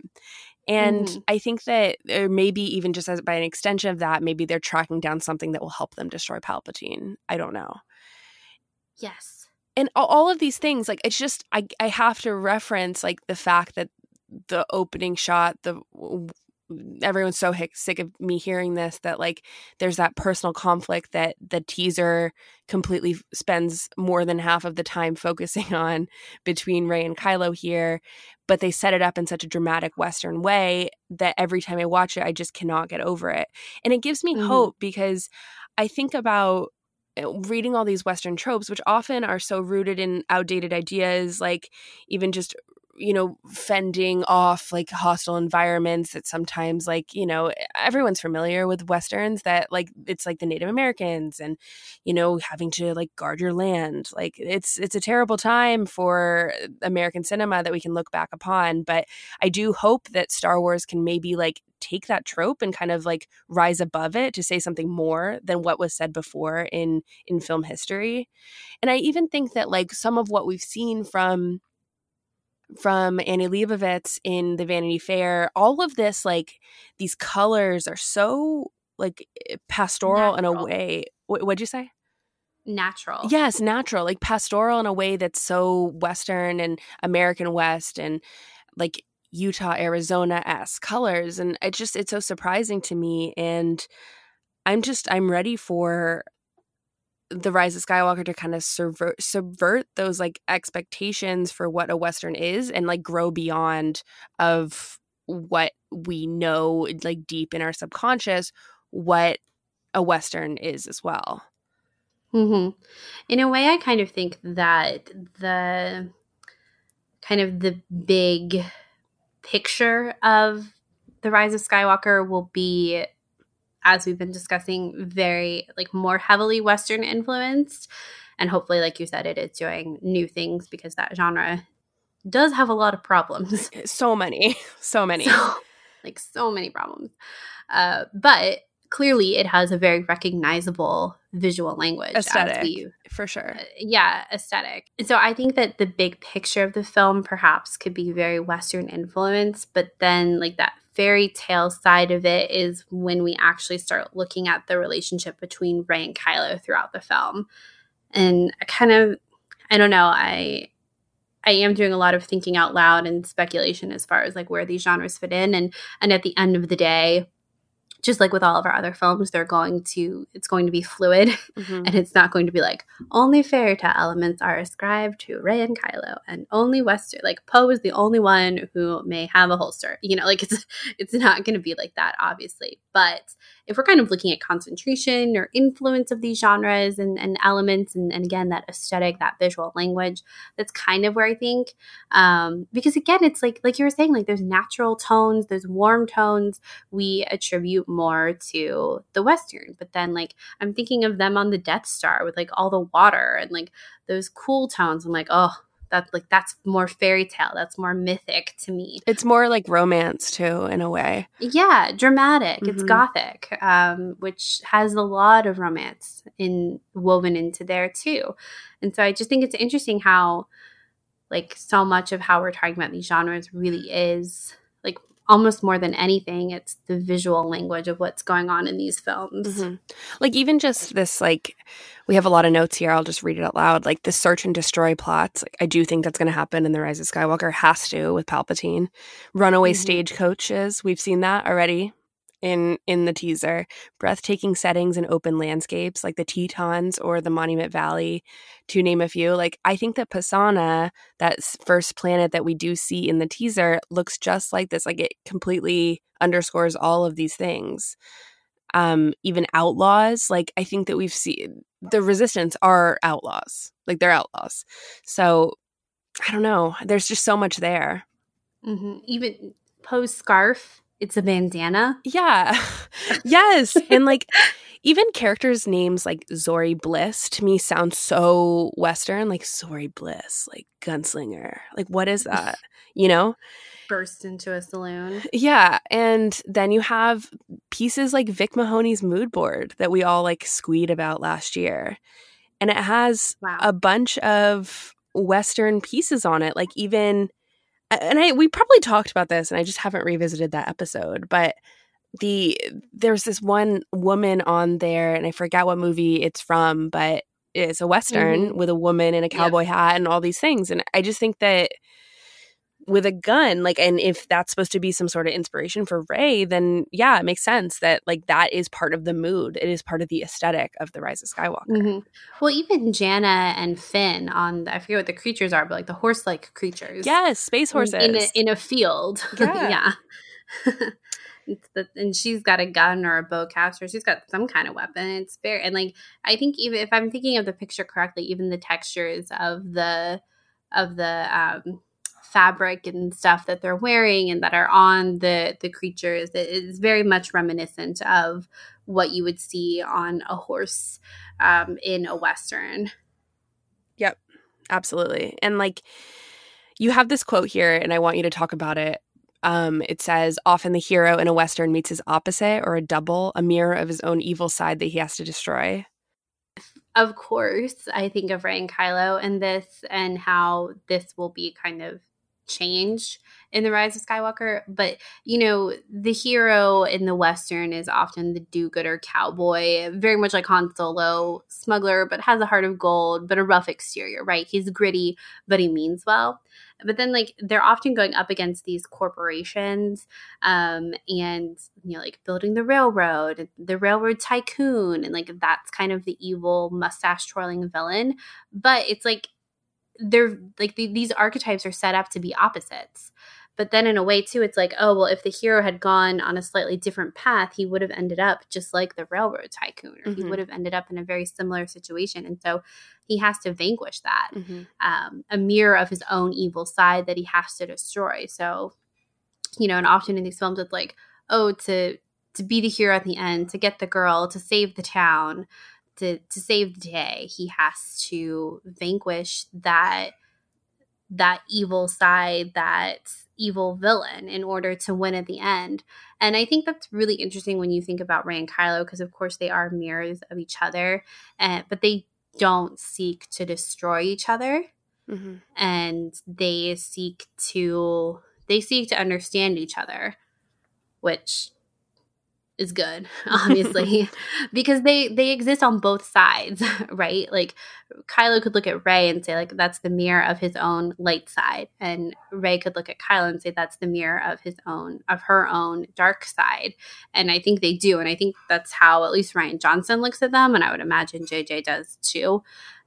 Whereas with a Western, often it's two men who are these characters, and they're very much like on polar opposites, and and even though they are reflections of each other, never shall the two meet. Like you can like in a way, you know, like you can never actually reach your reflection because it's not like it's in the mirror. I don't know how to explain that, but they're set up in those archetypes and they stay firmly in those archetypes.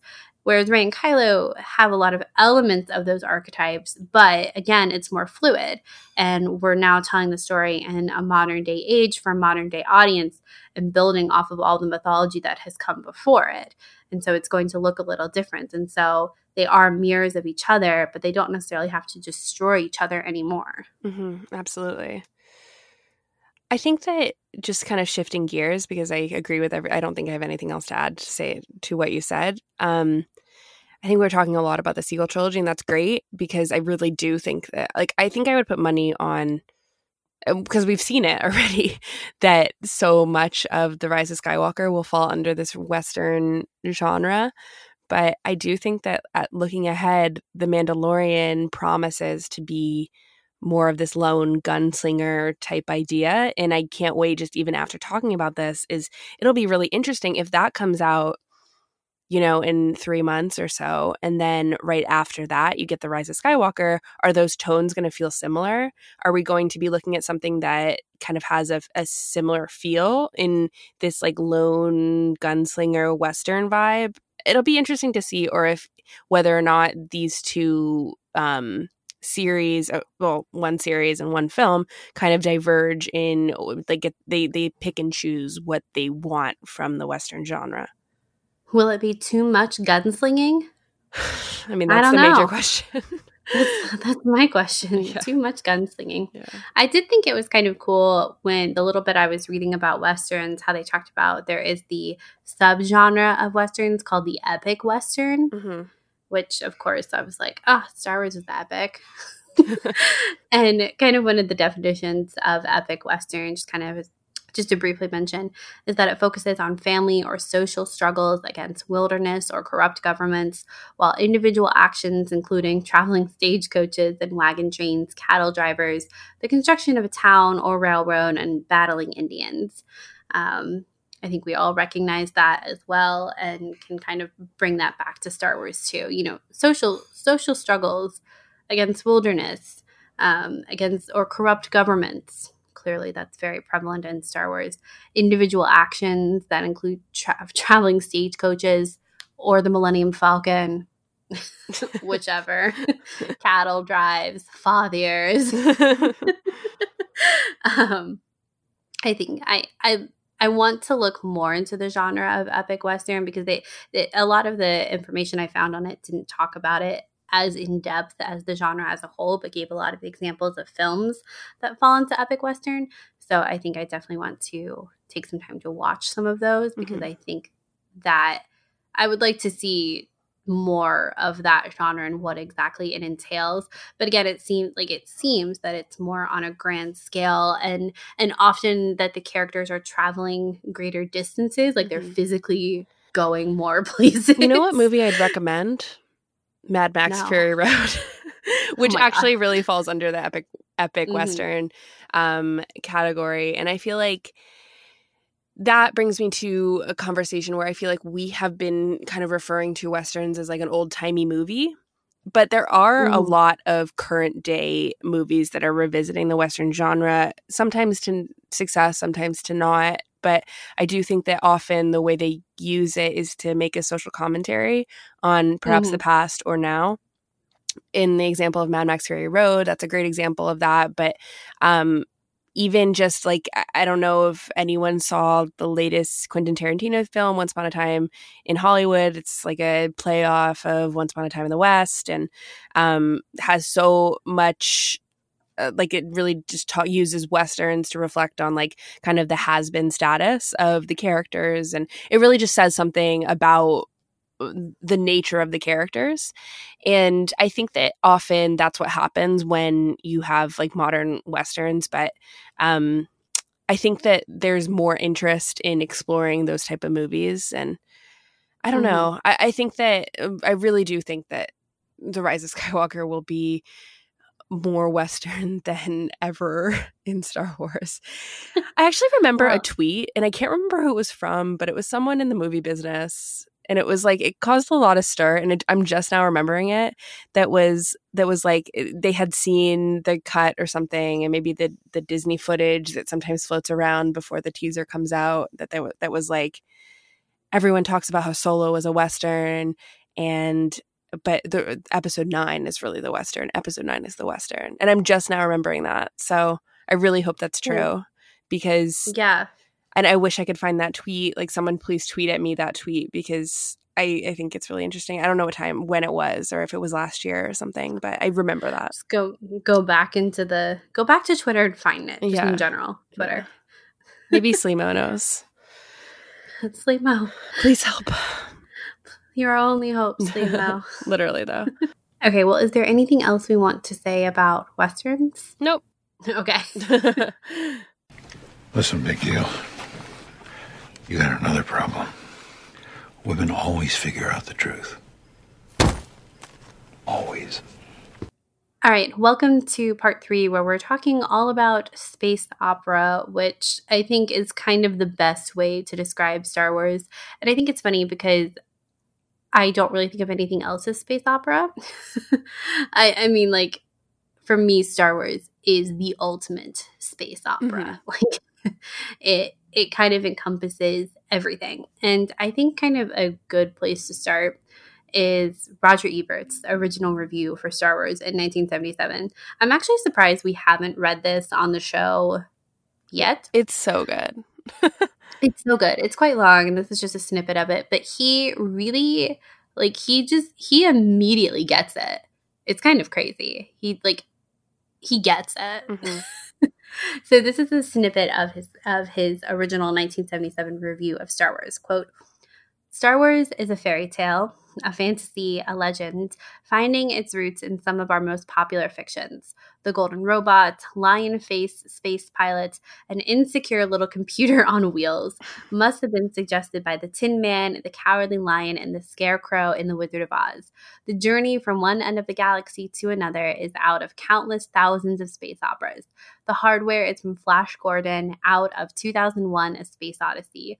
The chivalry is from Robin Hood, the heroes are from Westerns, and the villains are a cross between Nazis and sorcerers. Star Wars taps the pulp fantasies buried in our memories, and because it's done so brilliantly, it reactivates old thrills, fears, and exhilarations we thought we'd abandon when we read our last copy of Amazing Stories. And that is just like the perfect description of Star Wars. It really is. He hits on every genre we've been talking about, and all the ones we haven't. He takes our 2-hour podcast and just smushes it into a tiny paragraph. And like, done. But I mean, and that all of these things are kind of wrapped up into space opera itself. But like, it's fantasy, it's legend. And my favorite part is where he writes, Star Wars taps the pulp fantasies buried in our memories.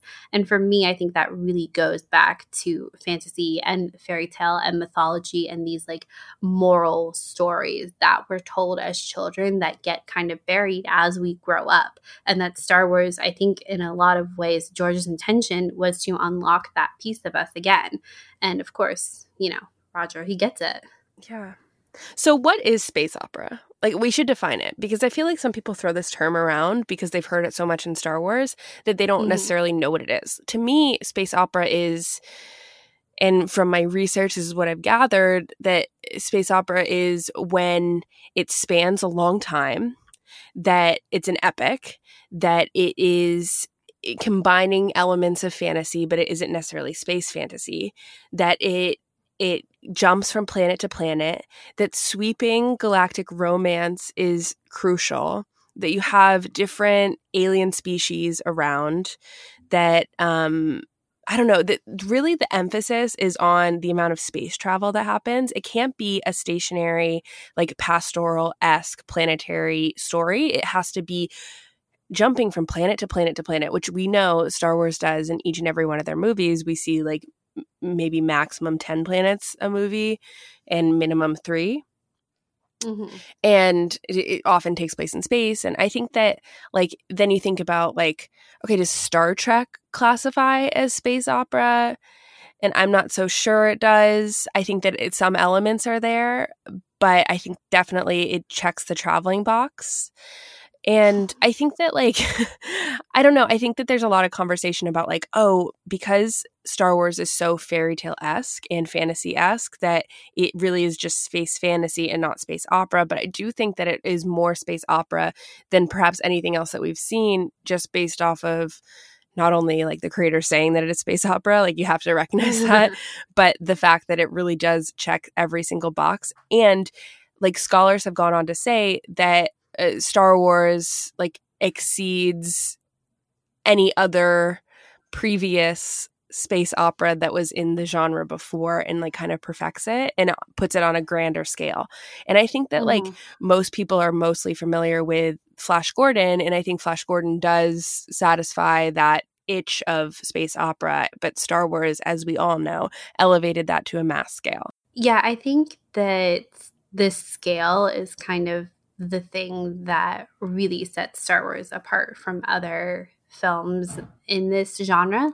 And not only the scale of just kind of going to different planets, but also the scale of time, and that it's been with us physically in the real world for a long time.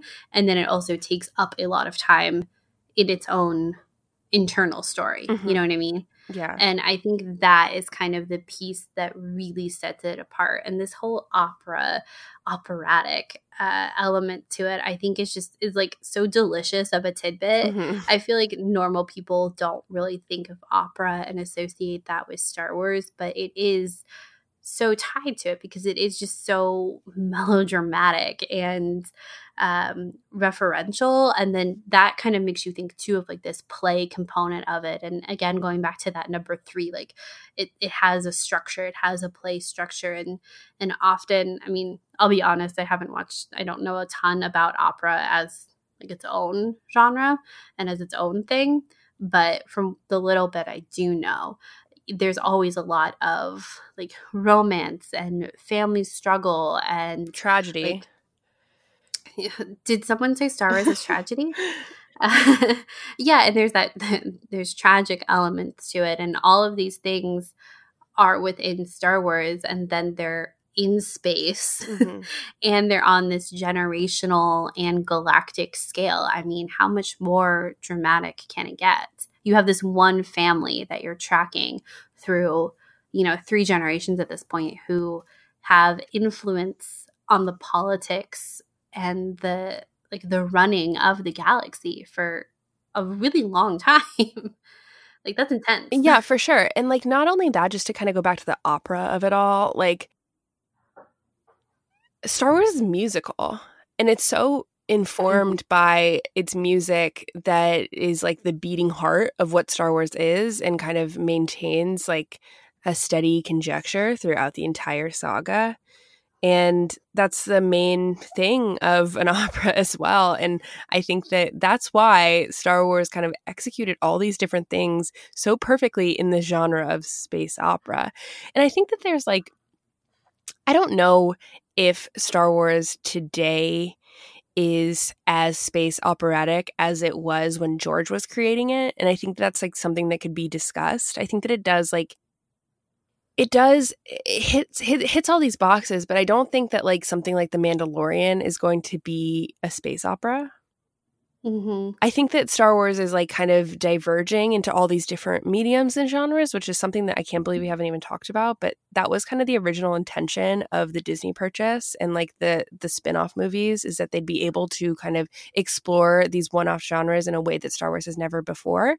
And I think that you can look at even like Solo wanting to be mostly Western and like perhaps not 100% making it in the box office as like many people thought. And I'm not saying that to like start any fights, but I think that they paused spin-off movies because of Solo's performance at the box office. And I love Solo, but I think that maybe that experiment, to me, this whole conversation proves that Star Wars cannot just be one thing. Do you know what I mean? Am I making sense? Mm-hmm. Yeah, no, I think you are making sense. I think it's a good discussion to have as far as like how these other things fall into these genres, and I'm surprised we haven't talked about it yet, but the Star Wars feeling, yeah, and how that kind of operates over everything in Star Wars, and in a way like covers all flaws for the ways that it is a bad fairy tale or a bad Western or a bad whatever it is. It's like, but does it have that Star Wars feeling?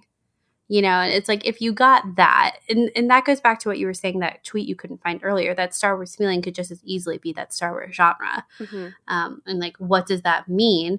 As we've been going through a lot in this episode, a lot of that is like visual language and visual cues.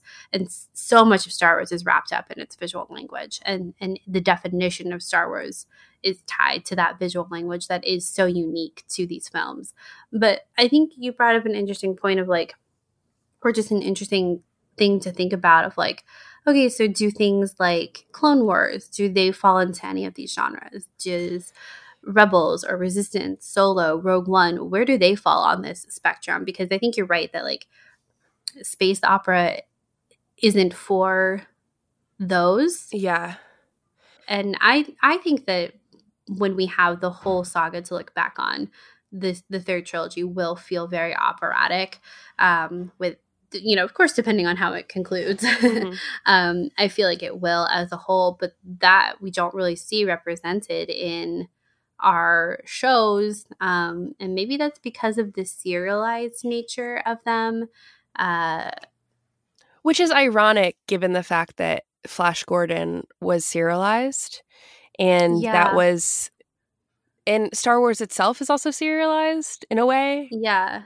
I just think that it's something I've actually been critical about in the past, and maybe I should kind of like pump the brakes on a little bit, but something that kind of had always kind of bothered me about the Clone Wars and Rebels was that it sometimes falls too deep into referencing films and being extremely overt in its references. Like the Zillo Beast is very clearly Godzilla. Yeah. And then you have like, I forget which episode title it is, but when the rebels discover Rex and his crew, and like they go like fishing and they're on the boat, and it's just so Jaws, and it really takes me out of it because Jaws is its own thing. And I feel like in a way Star Wars shows have tried to be really experimental with sticking to one genre, to some people's success, but I would argue to not a success, because I don't necessarily think that like it takes me out of it. And I think that that's where Lucasfilm is much different than like something like Marvel, which has been really experimental with some of their latest films in terms of like pushing the boundaries about what they can do.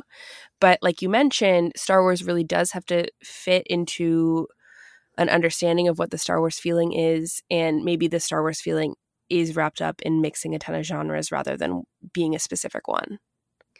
Yeah, I think it's just a matter of ones that are more successful than others, though. Because I think, I mean, we look at, and that's the, I mean, like, honestly, like, that's the place to do experiments like that is in these shows, because it's lower budget, it's a lower risk. Yeah. Whereas, you know, like, a lot of people were critical of Ahsoka's arc and how closely it followed and referenced Alfred Hitchcock films. But I think that led to some of the best sequences we've seen in Star Wars. Yeah. And then, like, even with like Brain Invaders, this very horror influenced. And even that episode in Resistance with Poe and Kaz, when they go out to the mining planets and, you know, there are like dead bodies floating around them and it's all shadows, and like that's very much like thriller influenced. Whereas I guess I see what you're saying, like the Rebels episode, it's like very specifically Jaws. And there's kind of a difference between heavily referencing a specific film like Jaws versus leaning more into the horror genre that's more general. So I can see your point there. But I think, and even like Last Shot, right, we love that book because of the horror element to it. Yeah. But then again, that's something different. That's a completely different medium. It's a novel. That's a book. Yeah. So I think like, I always want to be careful when I talk about Star Wars feeling, because then it becomes a genre and it becomes a checklist, or like it is a genre, but it becomes a strict checklist. And again, as we've discussed, that can either lead to something really creative and unique, or it can be a hindrance. And it all depends on who's in charge and what they do with it. And so, but I never want to say no to, or I guess think poorly of episodes or films or books that lean heavily on other genres. But then at the same time, it's like, well, I want to see that. I think at the same time, it's fair to be like, well, this one didn't work as well. Like the Jaws one, I agree with you. Like that one didn't work as well. But then I think the Hitchcock one, in my opinion, it did work. Yeah, I think this goes back to my original discussion that we talked about in the very beginning of the show, where I just am unsure if even putting something in a box is successful. I think sometimes it can be. Yeah. It can be. It's all about execution. Yeah. It really is. Yeah, exactly. And like we were discussing, like the comparison between like Korean dramas and like films, the same thing with like Star Wars TV shows. They have the box of the show, which has a strict timeline, a strict budget, a strict schedule, and they have to, mid-season finale, season finale. They have that kind of box. And so sometimes that leads to things that are really different, like Brain Invaders, that are really successful. And then other times it doesn't necessarily, things that aren't as successful as something like that. Mm-hmm. So I think you're right. It depends on the execution. And while you don't want to say that something has to be in a box, that the box isn't always bad. True.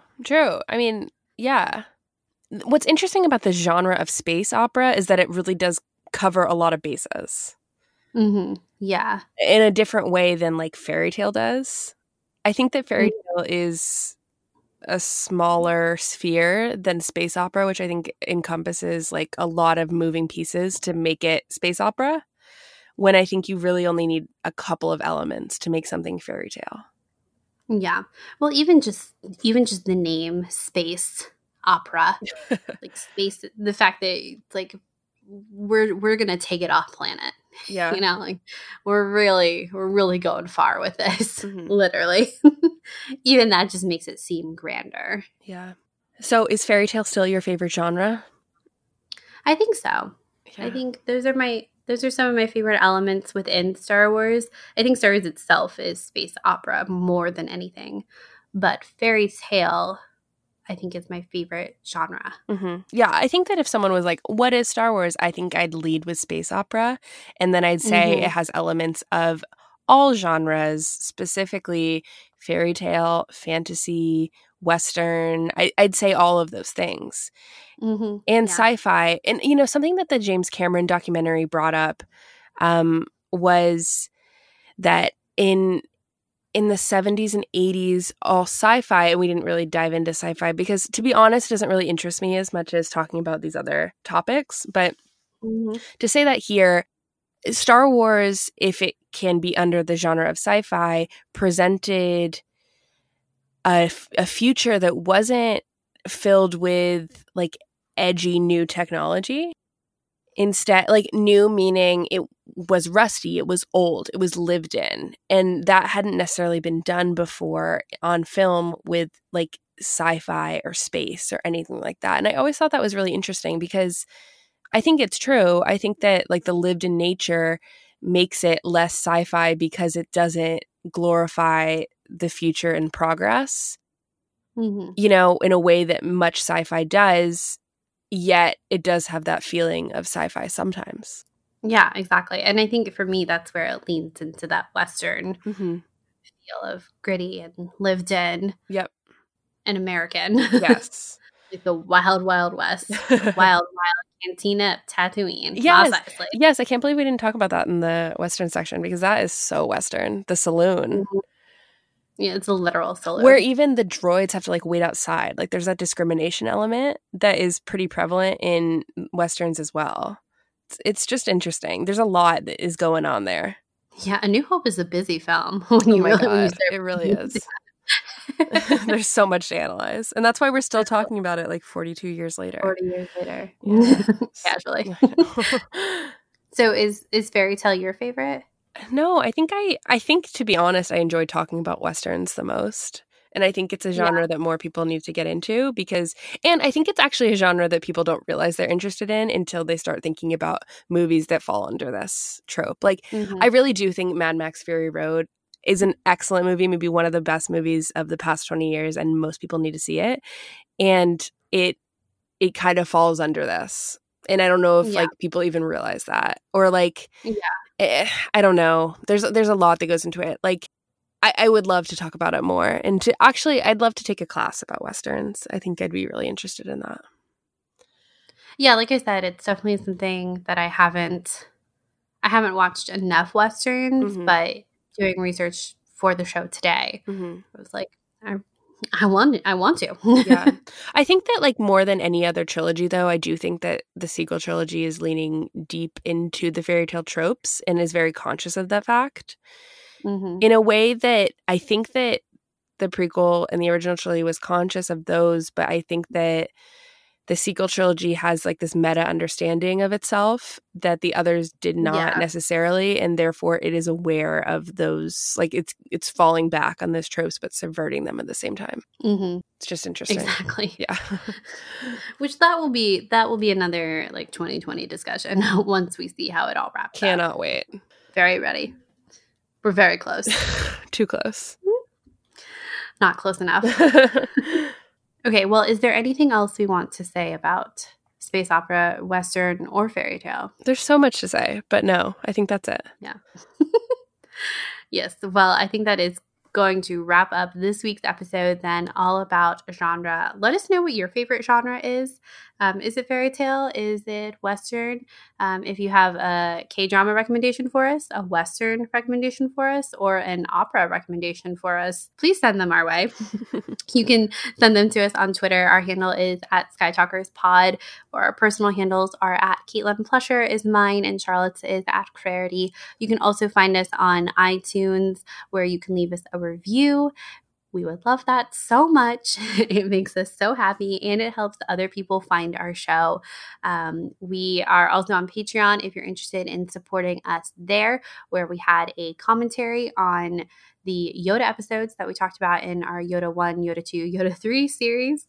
So if you're interested, that's where you can find that. Yes, and I want to thank our amazing patrons, Jason, Bridget, Gina, Shelbo, Joey, James, Kathy Gee, Kate, Nathan, Sam, Bailey, Eric, Kelly, Amy, Neil, Mary, Larry, James, Sarah, Susanna, Z, Cherie, Angela, Diana, Becca, Lynn, Katie, Courtney, Amy, Kelly, Jim, Swara, Heather, Brooklyn, Bradley, Candace, Kimma, Jalea, Matthew, Jammin Jedi, Jackson, Carrie, Jackson, Raphael, David, Ada, Liz, Christian, Nicole, Jonathan, Rachel, Aaron, Brooke, Rebecca, Kathy, Rebel, Kimberly, Ewan, Donnie, Vundacast Productions, Christian, Adam, Megan, Courtney, Santara, Thomas, John, Megan, Kate, Matthew, Fernanda, Chell, Manny, David, Claudia, Kate, Lady Valkyrie, Jenny, Blessed Cheesemaker, Danny, Lumperaroo, Patrick, James, Hammy, From a Certain Point of View, The Dorky Diva Show, Megan, Stewart, Kyle, Jennifer, Kels, Chastity, Alaya, Travis, Katie, Alyssa, Rebecca, Delaney, Angela, Allie, Natalia, Daz, Serene, Shireen, Molly, Claire, Brad, Unspeakable, Caitlin, Rebecca, Helly, Scott, BJ, Casey, Lauren, Tom, Edith, Connie, Robbie, Kirsty, the Clashing Sabers podcast, and Chuck. Thank you all so much for supporting us. And I also want to say a big thank you to everyone who commented about our Yoda series. And we didn't mention that at the top of the show, but we got so much great feedback from that, and I'm glad that you guys enjoyed it. So thank you for listening. Yeah, the Yoda series has turned out to be one of my favorites. I know, it's so weird. So I really enjoyed it. So like Charlotte said, thank you guys. And thank you to our Patreons as well. And until next time, may the Force be with you. The Force be with you.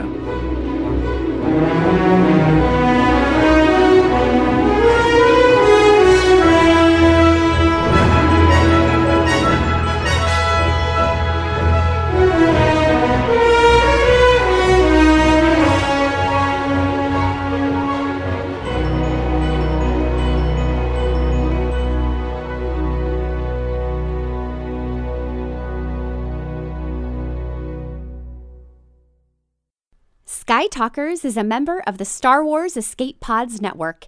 Explore more great content and get to know our sister shows at weareescapepods.com and on Twitter at weareescapepods. The Star Wars Escape Pods Network, promoting positivity in fandom.